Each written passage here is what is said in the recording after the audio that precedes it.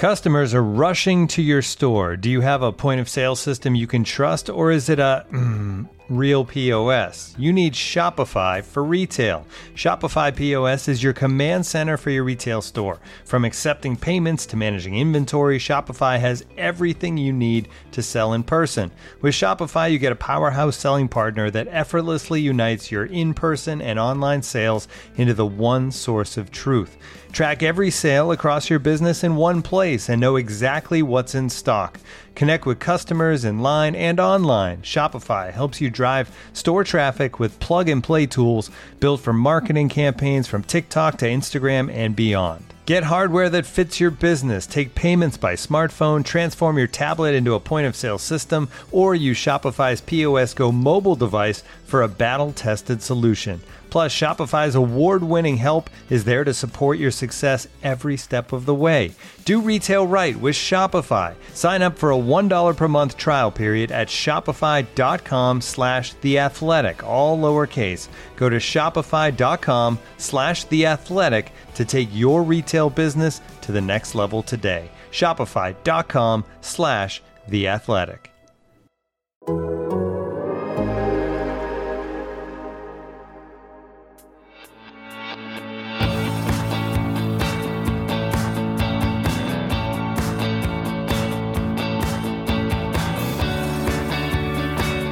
Welcome back to Full Time with Meg Linehan. We are back to weekly shows now following the Olympics. And of course, this is still a show all about women's soccer on the Athletic Podcast Network.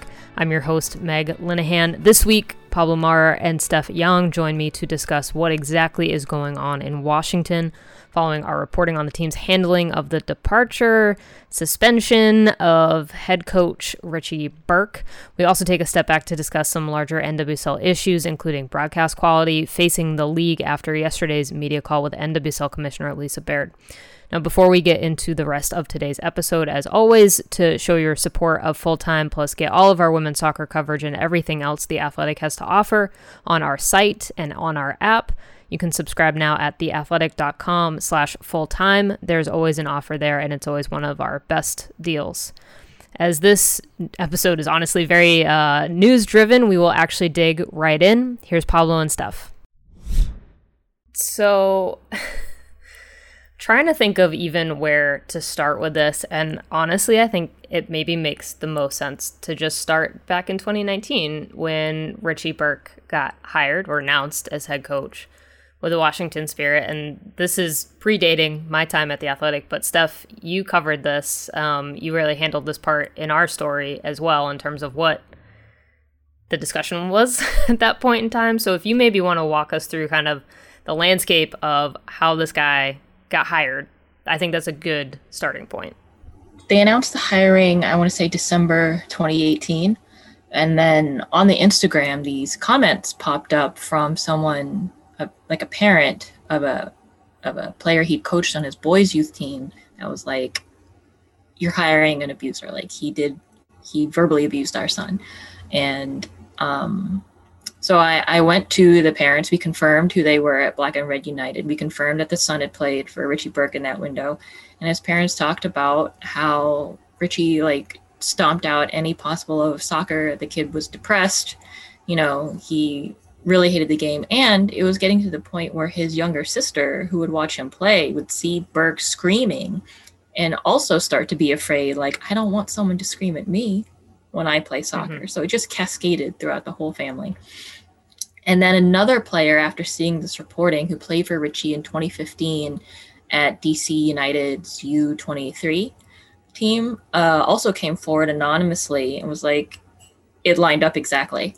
He's like, yeah, he calls you moron, disgrace, failure, just verbally gets on you, uses, homophobic slurs, particularly the F word, both for you and opposing team players.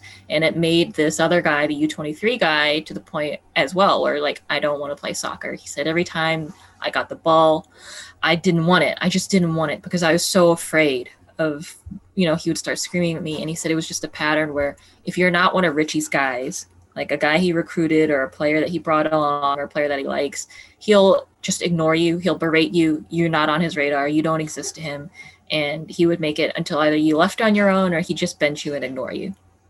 And I think that's kind of lining up with the reporting that you guys did with the Spirit, where I saw that and I was just like, it's happening again. It's not new. It's exactly the same MO. Exactly.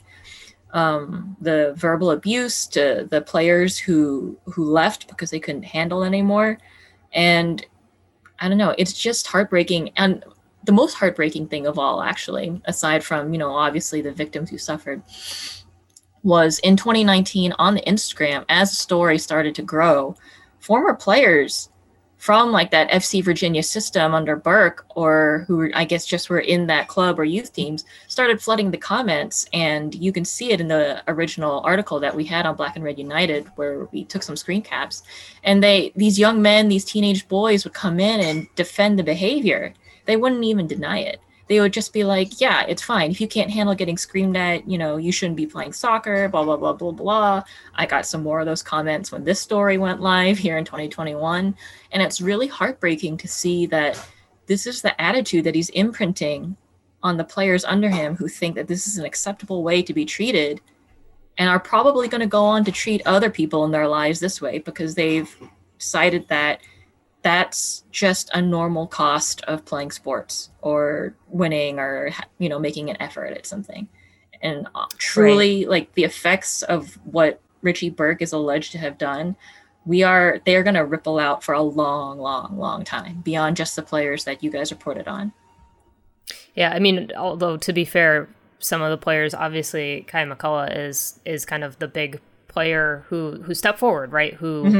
There's a big report in the Washington Post about Richie Burke's behavior, featuring former players with the Spirit who have basically left the game. And I think one of the most painful things to read is basically, a player that's saying, I lost my love of soccer because of this experience and the lack of protection and the kind of failure on every single level of,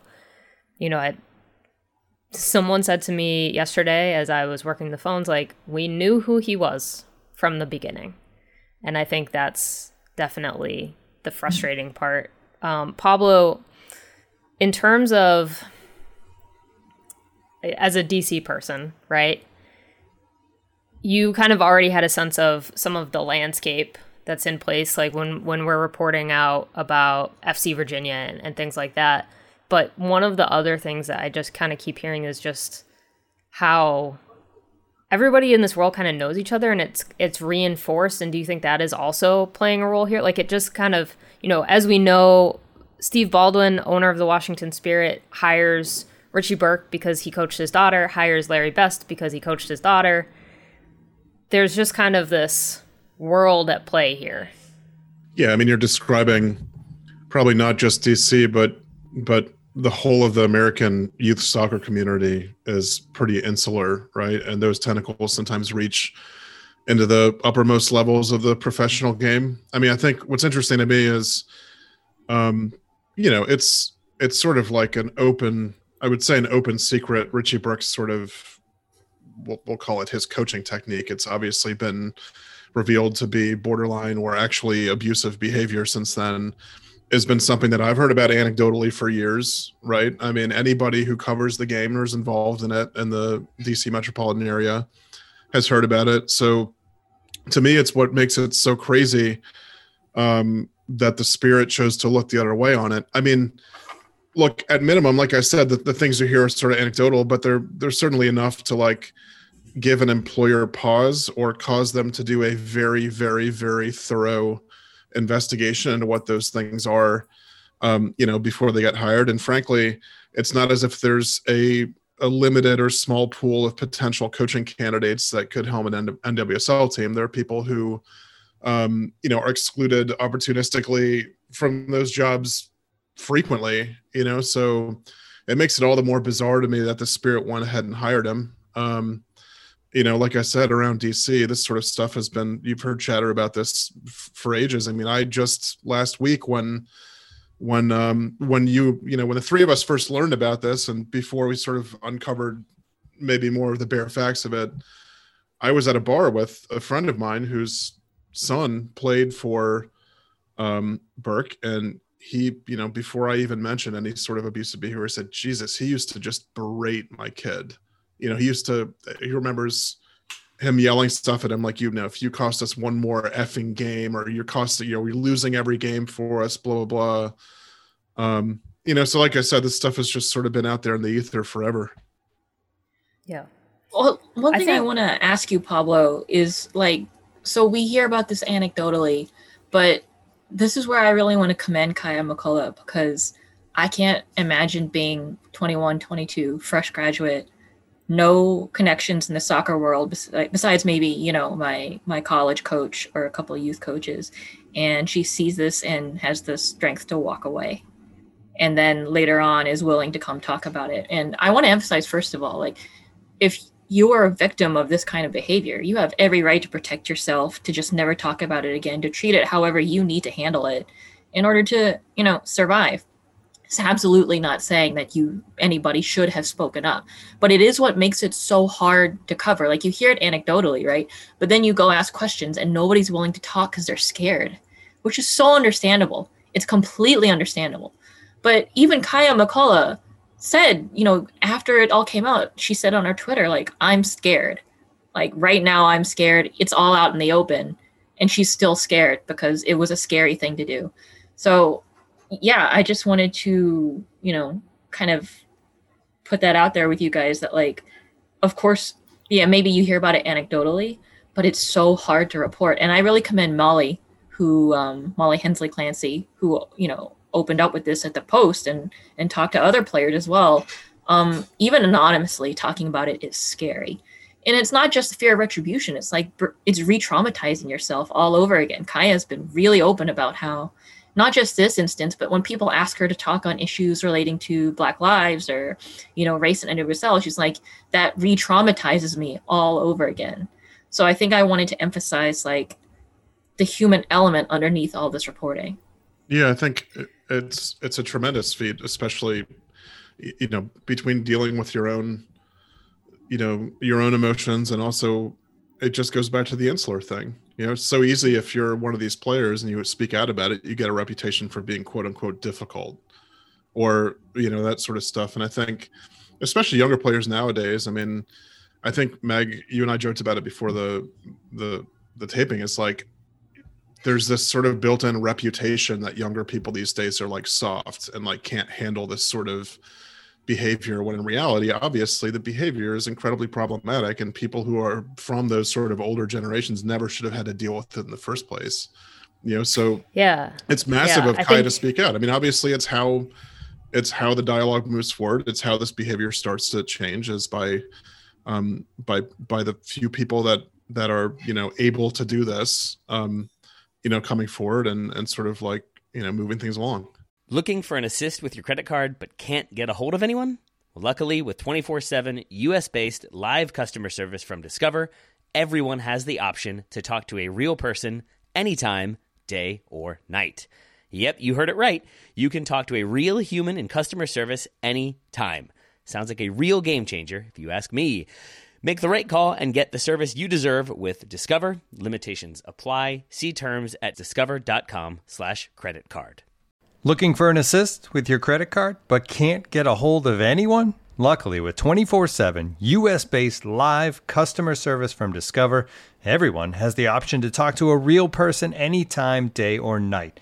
Yep, you heard that right. You can talk to a real human in customer service at any time. Sounds like a real game changer if you ask us.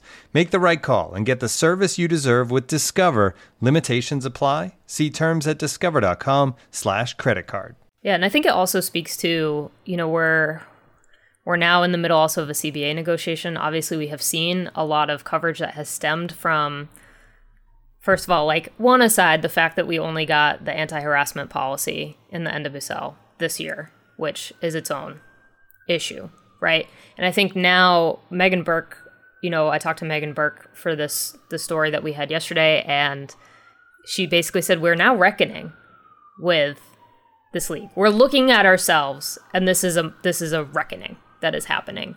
And I think that is very true. And I think behaviors that have felt not necessarily good or right, but have been viewed as acceptable, we are now actually looking at them and saying, man, there's a lot of problems here. Like, there's a lot of stuff that we need to reevaluate and decide what is actually being productive and are we protecting players. And so, yes, it's good. And I don't know if using growing pains is the right way that we're talking about this, because I see a lot of people saying, well, these are growing pains for the league. And you have to, I think reckoning is a much better term for what we're going through right now. But so, like, I mean, to your point about players speaking up, I mean, there is also just kind of the frustration of hitting the wall of, and we've seen this a lot of times in coverage of women's sports, is first of all, the accessibility is not always there, but, you know, you can ask the question as many times as you want, but if you're getting this wall of, we looked into it, it's fine, we've told you this. Like, how many times can you expect to ask that question, especially of the team? Because it's not that it was not happening. Right. There's like something, I think one of the things that really frustrates me the most is I want to report on something, right? But I get stonewalled by the league or the team. And then there's only so much you can ask about it before they stop dealing with you. Until you get something else additionally, externally, that helps put pressure on them. And if you don't have that leverage, they just stop dealing with you. And, you know, you yell about it long enough, you turn into like a crank almost, where you're just like the one person hammering at them on this issue. And they're like, we want to talk about other stuff. We don't want to talk to you. And so, I don't know. I know a lot of people, when this reporting dropped, felt guilty. And you always feel guilty when a report drops. You're like, especially us, right? Because we're positioned to be able to talk to people. But as we talked about before, like, people have to come forward, and you can't force people to do that because they have to look after their own safety and health first. And so there's this line you have to walk. I don't want to get too deep into the weeds on our side of it, but it just feels like there's this line you have to walk between not badgering someone into talking to you before they're ready versus digging, like being dogged on a story, versus, you know, not getting freaking blacklisted by the league or a club for being this one person who gets on every call and is like, well, commissioner, what about, you know, this and this and this and this, like with the black players and in the Black Women's Players Collective and, you know, broadcasts and all this other stuff. You just keep hammering at it and you get the same answer every single time. Mm-hmm. Yeah. I mean, it's interesting too, because when you get a reputation for being a troublemaker in any kind of way, quote unquote troublemaker, you know, I've had MLS teams, for example, say, "Oh, we just love to talk about soccer," and I'm like, "Yeah, so would I." Like, so would I. This is like, I don't enjoy writing these stories particularly. I don't enjoy like dealing with you know, really difficult subject matter. I too would rather just write a really palatable, easy, you know, player profile and then just go for a drive somewhere and drink some beers at a happy hour. But that's just not the environment we you know, we're a part of. And until this sort of stuff changes drastically, the story's just going to keep getting written, you know. Like, I don't know what else to say. I want to shift us over into another part of this too, because there has been a story, Steph, to your point about having to be patient sometimes. The story that we finally kind of got across the line yesterday about Tom Torres, who was an assistant coach with the Spirit and had served actually as interim head coach of the Spirit. You know, there's a disconnect there from his departure and what actually happened to how the team presented it. And I was aware of it from pretty much the moment it happened last summer, but was never able to fully report it, because you cannot just, like, one source, yes, can absolutely be telling you the truth, but you have to be able to fully report it out, right? And make sure that if you are putting this out into the world, that you are correct and accurate and your sources are correct and accurate. And so the Tom Torres thing is inappropriate conduct happened, and the team's release said he's pursuing other interests. And it was, you know, the nice quote of, we wish him the best, he's going to go off, he's going to do his own thing. But knowing that there is this other story now, we also have a pattern, not just in Richie Burke's behavior and the fact that it has kind of consistently been enabled and he has been able to get other roles. But now there's also this pattern within the Spirit of something is happening within the club, but what we are going to say publicly does not reflect that. Yeah, I want to point out that the player I spoke to who said he played in 2015, he also alleged Tom Torres witnessed a lot of this behavior, and I'm sure he witnessed Burke doing it later as well.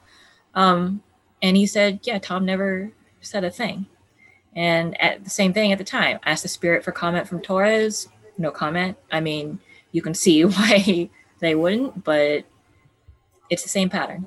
Yeah, I mean, also, these people have future employers, right? And when you do this sort of what somebody might consider collegial thing and say he's departing for a different opportunity and we wish him the best, right? I mean, that might not seem harmful, to an HR person or to the CEO of a company, but obviously future employers need to be made aware of certain problematic behaviors, period, end of story. You know what I mean? And so like that is the effect of that. I mean, Tom Torres, I don't know him personally, you know what I mean? I just understand that obviously now he works with young women at the St. James, and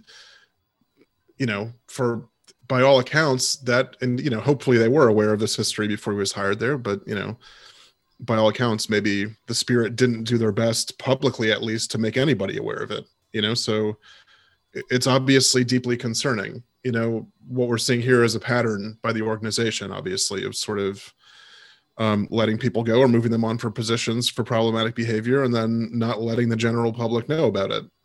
It's There's also, like, to even take another step back, though, this is not necessarily even a new thing within the NWSL. We have seen head coaches come into this league or depart this league and then immediately get other roles. And I'm thinking particularly of Farid Benstiti, who a lot of reports about him, he ends up as head coach of Ola Reign and then departs.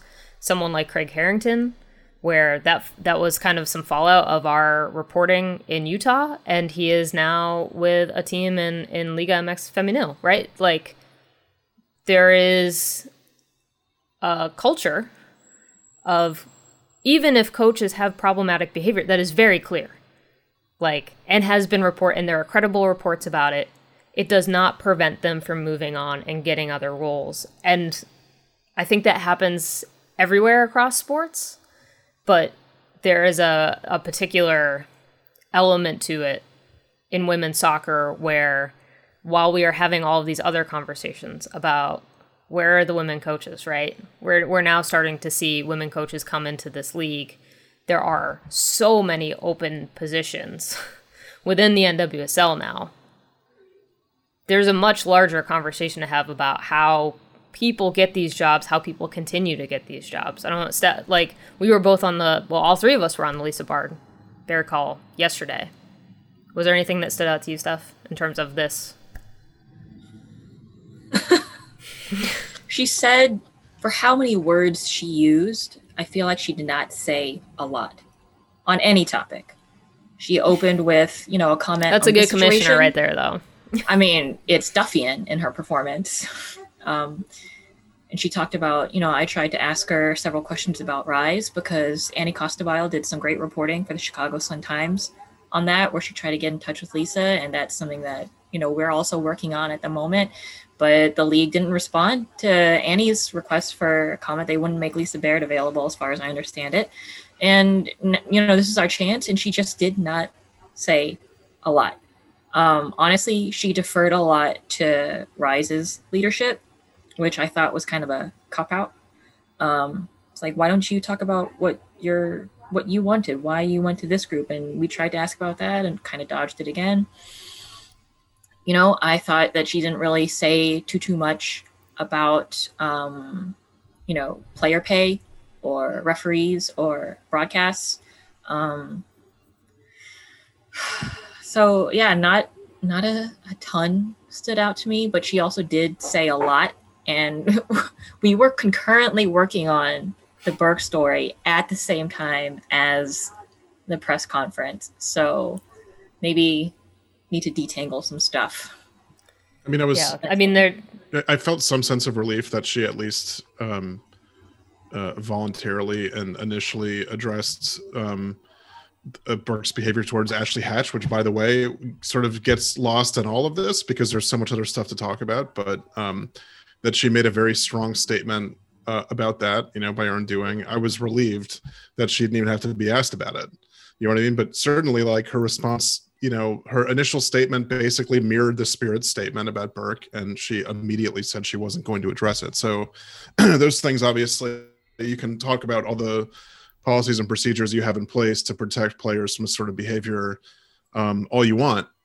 It's just sort of like when you temper it with, I'm not going to address this one specific situation immediately, it certainly has less of an effect, I think there's some real tension now too, and we've seen this growing, I would say, especially over the past year of, I don't know if there's ever a huge amount of trust with the NWSL front office. I don't want to ever make that claim because there wasn't, and I think there's always a push for transparency. But I think as the challenges have grown, as Utah happens, right, as teams get moved, as teams get shut down, as we start to see some of this, I mean, I will always think about the situation in Utah that happened with abuse coming from the stands, me asking what policy they're referring to in their own statement, and the league never being able to produce said policy, which you think would be something that they could provide and not necessarily open them up to any sort of, yes, you're sharing confidential information, right? But there is this tension of, we have been getting these investigations and we will get a result, but there's really not ever a lot more. And to be fair, that is, I would say, fairly standard for sports leagues. But now I feel like we're starting to get into this question of, can we trust the league to act in good faith on behalf of the players? There are two answers here. And the first one is, maybe it's not that deep, but when you communicate, in order to get anything useful out of the communication, there has to be some element of assumption of good faith.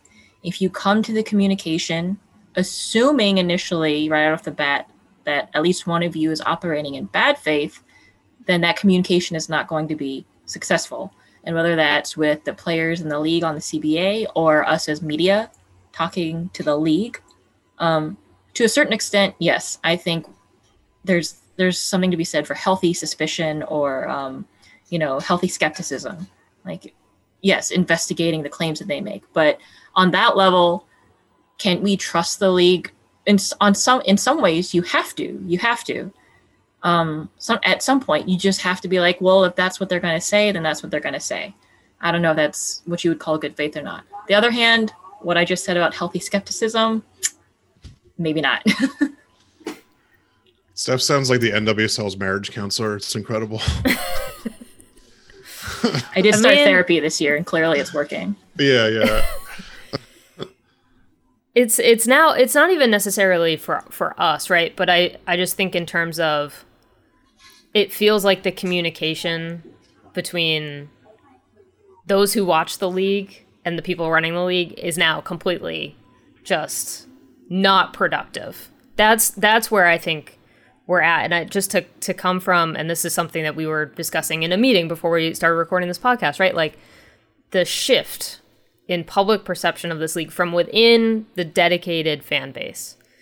I think about where we were at post-Challenge Cup last summer, and I think about where we're at right now in this summer, and these are two very wildly different places. And I think there's a lot to dig into there. I'm sure we will be writing about it, but they're kind of facing issues on a lot of sides, and whether that's the coaches, whether that's the broadcast, whether that is their Rise partnership, there's always been that list, and now everything is kind of at an 11 out of 10. Yeah, I mean, I think, like I said earlier, Meg, the NWSL has it's a good thing, obviously, but has a fan base that's educated and progressive and, is invested in the league, invested in its success, that holds the league under a microscope. This is a good thing for the most part. It does not have the luxury, though, of maybe what the NFL or Major League Baseball, some of the other leagues in the U.S. have, where fans are willing to look the other way on a lot of stuff because they enjoy the product, period. That's never going to be the NWSL's reality, probably. So stories like these, as long as they keep happening, they're still going to continue to be exposed. They're still going to need to be dealt with, and the league is going to have to sort of evolve to deal with those stories and make institutional changes accordingly. This episode is supported by FX's Welcome to Wrexham. Celebrity owners Rob McElhenney and Ryan Reynolds' small-town Welsh football club has finally been promoted into League Two after 15 seasons in the National League. Dedicated staff and supporters celebrate the team's return to glory while bracing for the newfound challenges that come with being in a higher league. Will Wrexham AFC stand up to the challenge and rise again into League One? FX's Welcome to Wrexham, all new, Thursdays on FX, stream on Hulu. This episode is brought to you by Michelob Ultra, the official beer sponsor of the NBA. Want to get closer to the game than ever before? Michelob Ultra Courtside is giving fans the chance to win exclusive NBA prizes and experiences like official gear, courtside seats to an NBA game, and more. Head over to MichelobUltra.com/courtside to learn more. Although that's exactly what Lisa said on the call, where she said they did the internal research and said they have a core fan base of 10 million that they're counting, and their key characteristics are young, educated, diverse. Yep. And I think there's, not to be ghoulishly business minded about this, but if you're coming at this from a marketing or brand perspective, if that's what your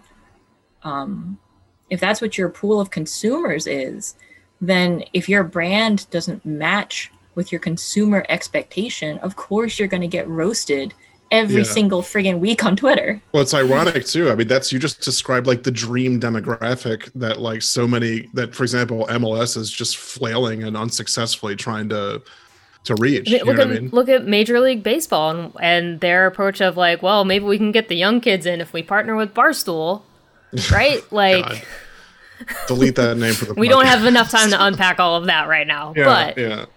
Right. I mean, if nothing else, I want to appeal to Lisa Baird's business sense, because I think she 100%. Has some. Yeah. And be like, Lisa, you are not monetizing your user base correctly. And you're so it right. sounds so even disgusting.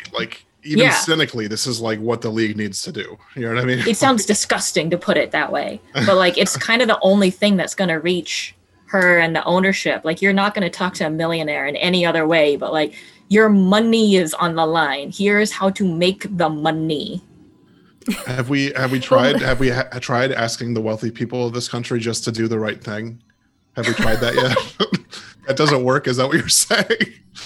My money, please.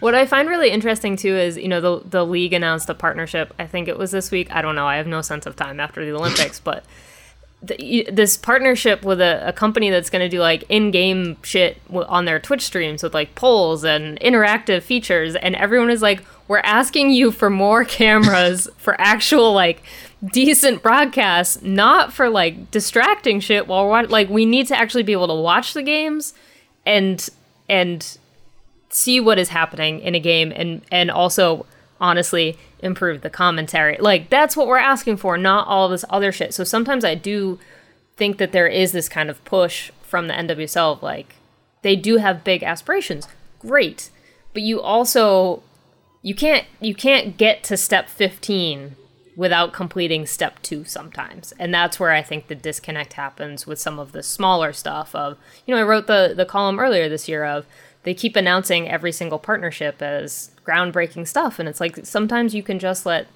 good things be good and steps in the right direction. And when it's truly something that deserves attention, people will pay attention. Yeah, because you haven't said every single partnership with a bank is groundbreaking. Or maybe just get the foundational stuff correct before you move on to the quote unquote groundbreaking stuff. I mean, there's things that what you're describing, broadcast quality, is something that every single demographic hears about.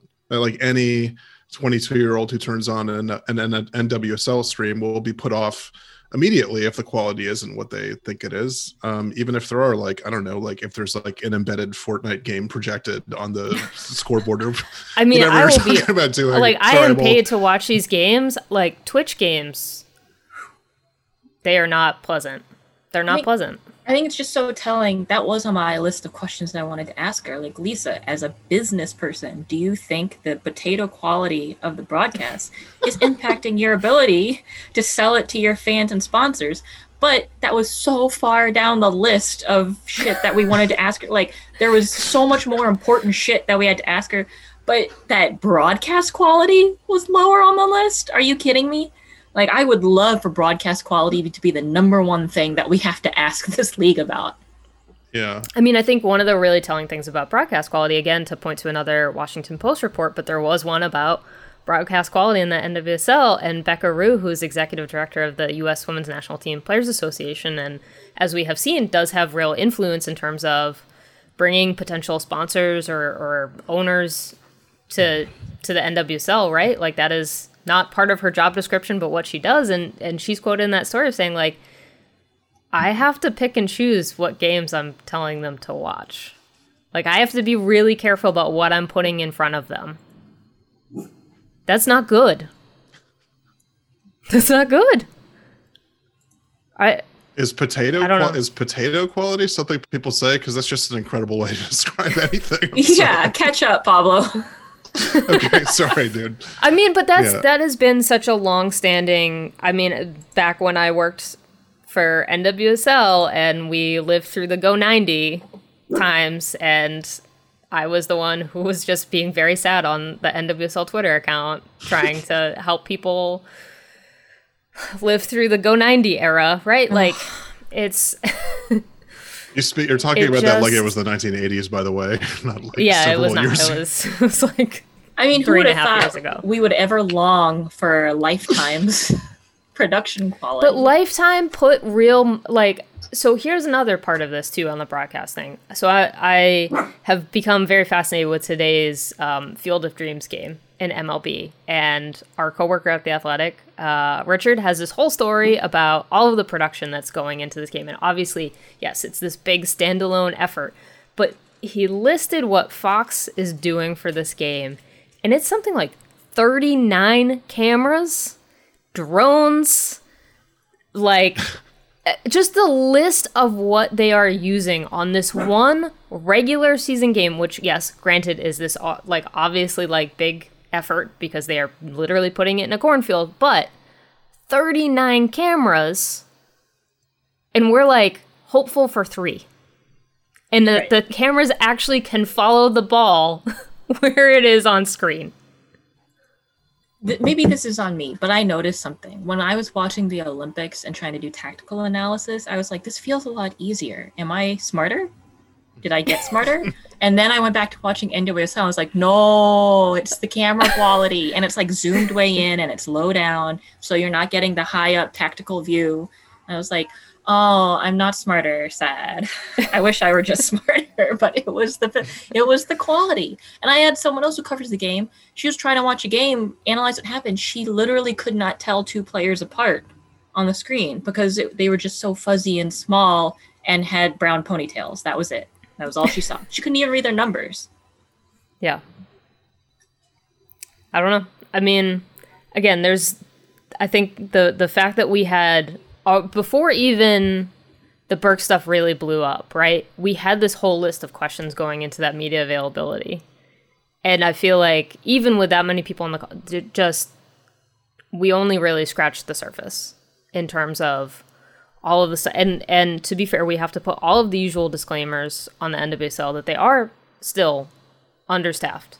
The resources and investment aren't there. I think all of that is still valid stuff, but also I think this has been the real struggle with the NWSL is that the league has wanted to stand on its own 2 feet for a while, and they finally really did make that move in the amicable divorce with U.S. Soccer, which also announced via a Lisa Baird press conference with like nothing behind it. But now if the league truly wants to be this independent, successful thing going into year 10, new brand on the way, all of this kind of stuff, you can project an image as much as you want.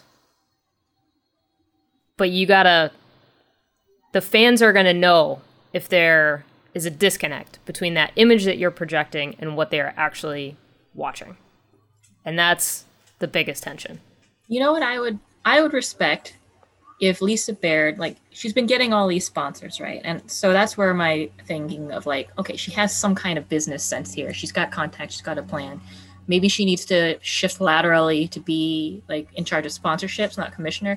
But I would almost respect if she was like, we don't have the money. And so that's what I'm doing all of this for. My goal, my one goal this year is to line up mega sponsors because we are so understaffed, to your point, Meg. And then once we have the staff in place, we can concretely address all the issues. We can put money into finding a better broadcast partner. We can put money into, you know, investing in referees, because that's literally what's going to take to get PRO to like care about NWSL. It's money. So if she had said, I am taking this year and my goal this year is to just get us, I want to plaster every billboard with big national sponsors, and that's my only focus. And I'm so sorry to these other important issues, which we will, you know, try to keep going. But our main focus right now is literally trying to get enough people to do everything that you want us to do. I think I would respect that a lot more. But of course, we don't know the plan. It just seems kind of like they're trying to, you ever seen a cartoon where like a leak springs up, so the character plugs it, and then the next leak, and they plug it again, and the next leak, and they start running out of limbs, and like comically they're trying to plug all these leaks. That's what it feels like. I mean, it's interesting. It'd be interesting, though. The type of money you're talking about comes from corporations that are going to be highly problematic. I mean, like, can Lisa Baird, the NWSL commissioner, go out and get like a Qatar Airways sponsorship?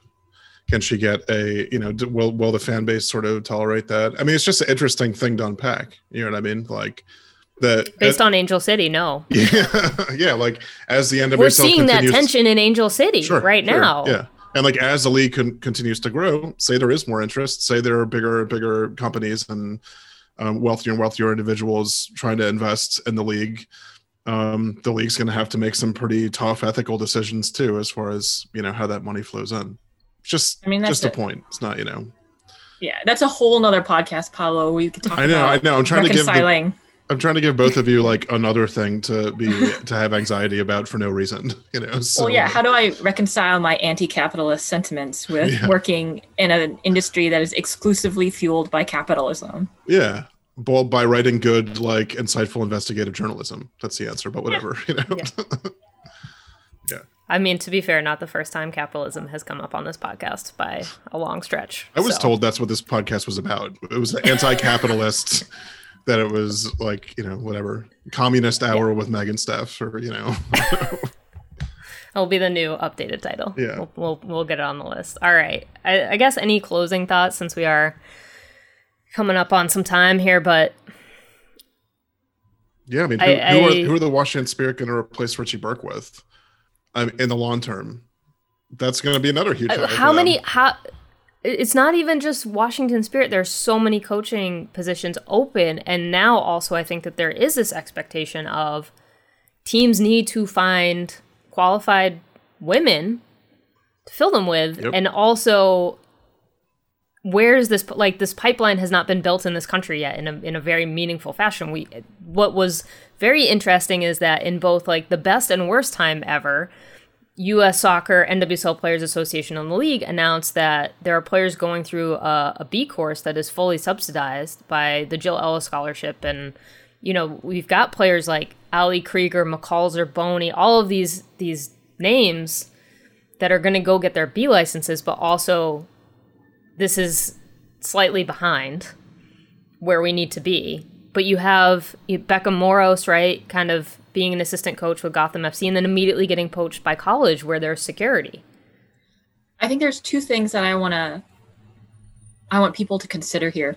The first one is I think it's important to hire women, but not because hiring women will solve all of your abuse problems. Because as, there have been cases in the past where, you know, women as coaches can also be horrible to their players. It's about the power and the authority that they wield. It's not necessarily about the gender. So I want to caution people against saying hiring women is a cure-all to the issues that we were just discussing with Richie Burke. The second one being, if we want to hire women, it's going to require teams to take a risk because, once again, as you said, Meg, women, the pipeline is not built out for them. They don't have the same experience, the same networks. The one really good coaching thing I think the Spirit ever did was taking a risk on Mark Parsons. He was a relative unknown at the time. They lost their head coach, and they elevated Mark Parsons into the role, and now look at him. He's headed to the Netherlands at the end of the season. He's got the Thorns looking lean and mean right now. So, but he was a relative unknown. He had very little, I don't think he had any pro experience.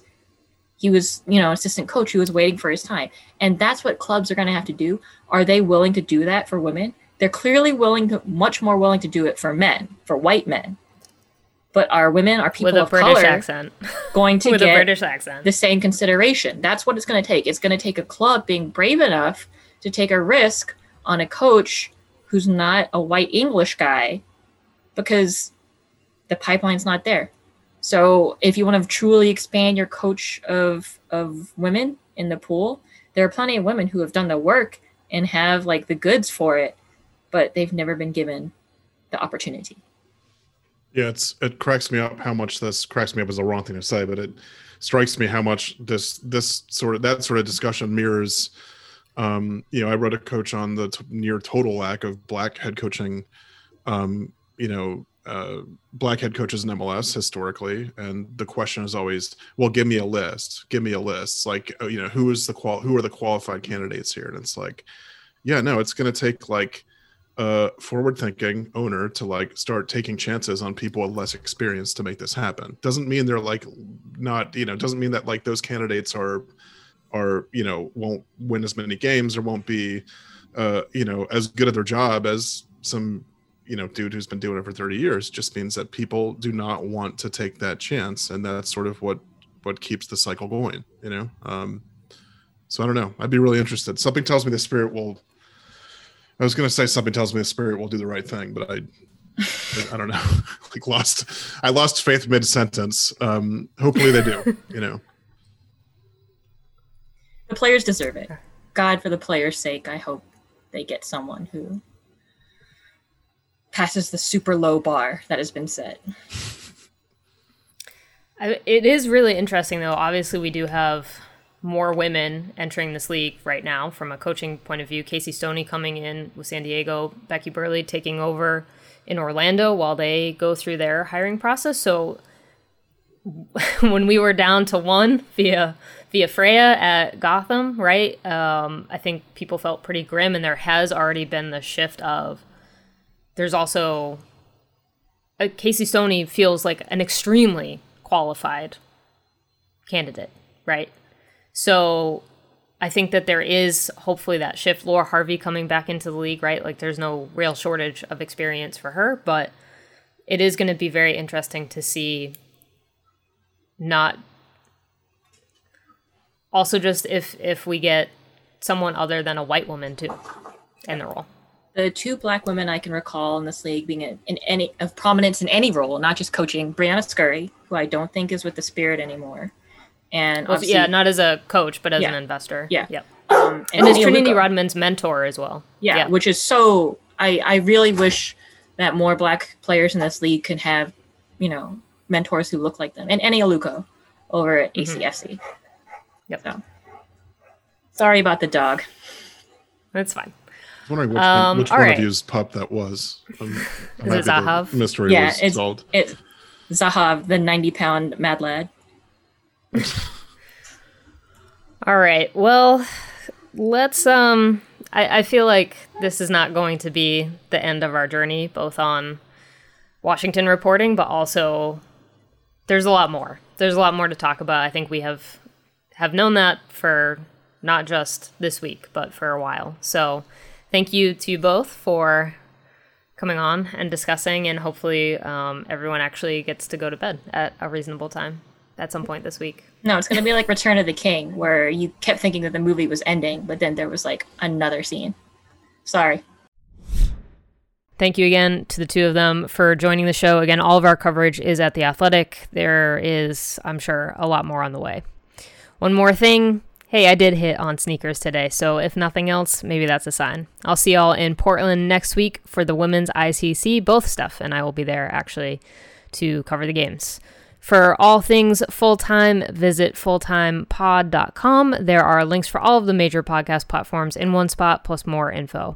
You can subscribe to The Athletic and support all of our women's soccer coverage right now at theathletic.com/fulltime. My name is Meg Linehan. You've been listening to Full Time with Meg Linehan. You can always find me on Twitter and Instagram at It's Meg Linehan and my work at The Athletic.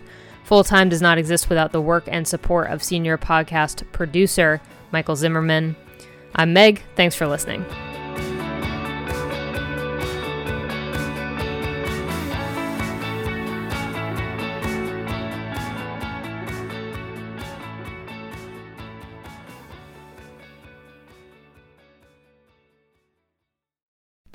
As you've probably heard by now, we've teamed up with BetMGM this season. We'll be using BetMGM lines to make all of our picks, and we'll have special offers for our listeners each week. If you haven't signed up for BetMGM yet, use bonus code TheAthletic, and you'll get a 1-year subscription to The Athletic, plus up to a $1,500 first bet offer on your first wager with BetMGM. Here's how it works.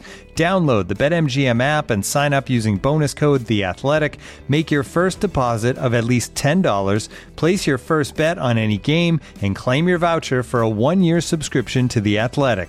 See BetMGM.com for terms. U.S. promotional offers not available in D.C., Mississippi, New York, Nevada, Ontario, or Puerto Rico. Gambling problem? Call 1-800-GAMBLER. Available in the U.S. Call 877-8-HOPE-NY or text HOPE-NY 467-369 in New York. Call 1-800-NEXT-STEP in Arizona. 1-800-327-5050 in Massachusetts. 1-800-BETS-OFF in Iowa. 1-800-270-7117 for confidential help in Michigan. 1-800-981-0023 in Puerto Rico. First bet offer for new customers only in partnership with Kansas Crossing Casino and Hotel.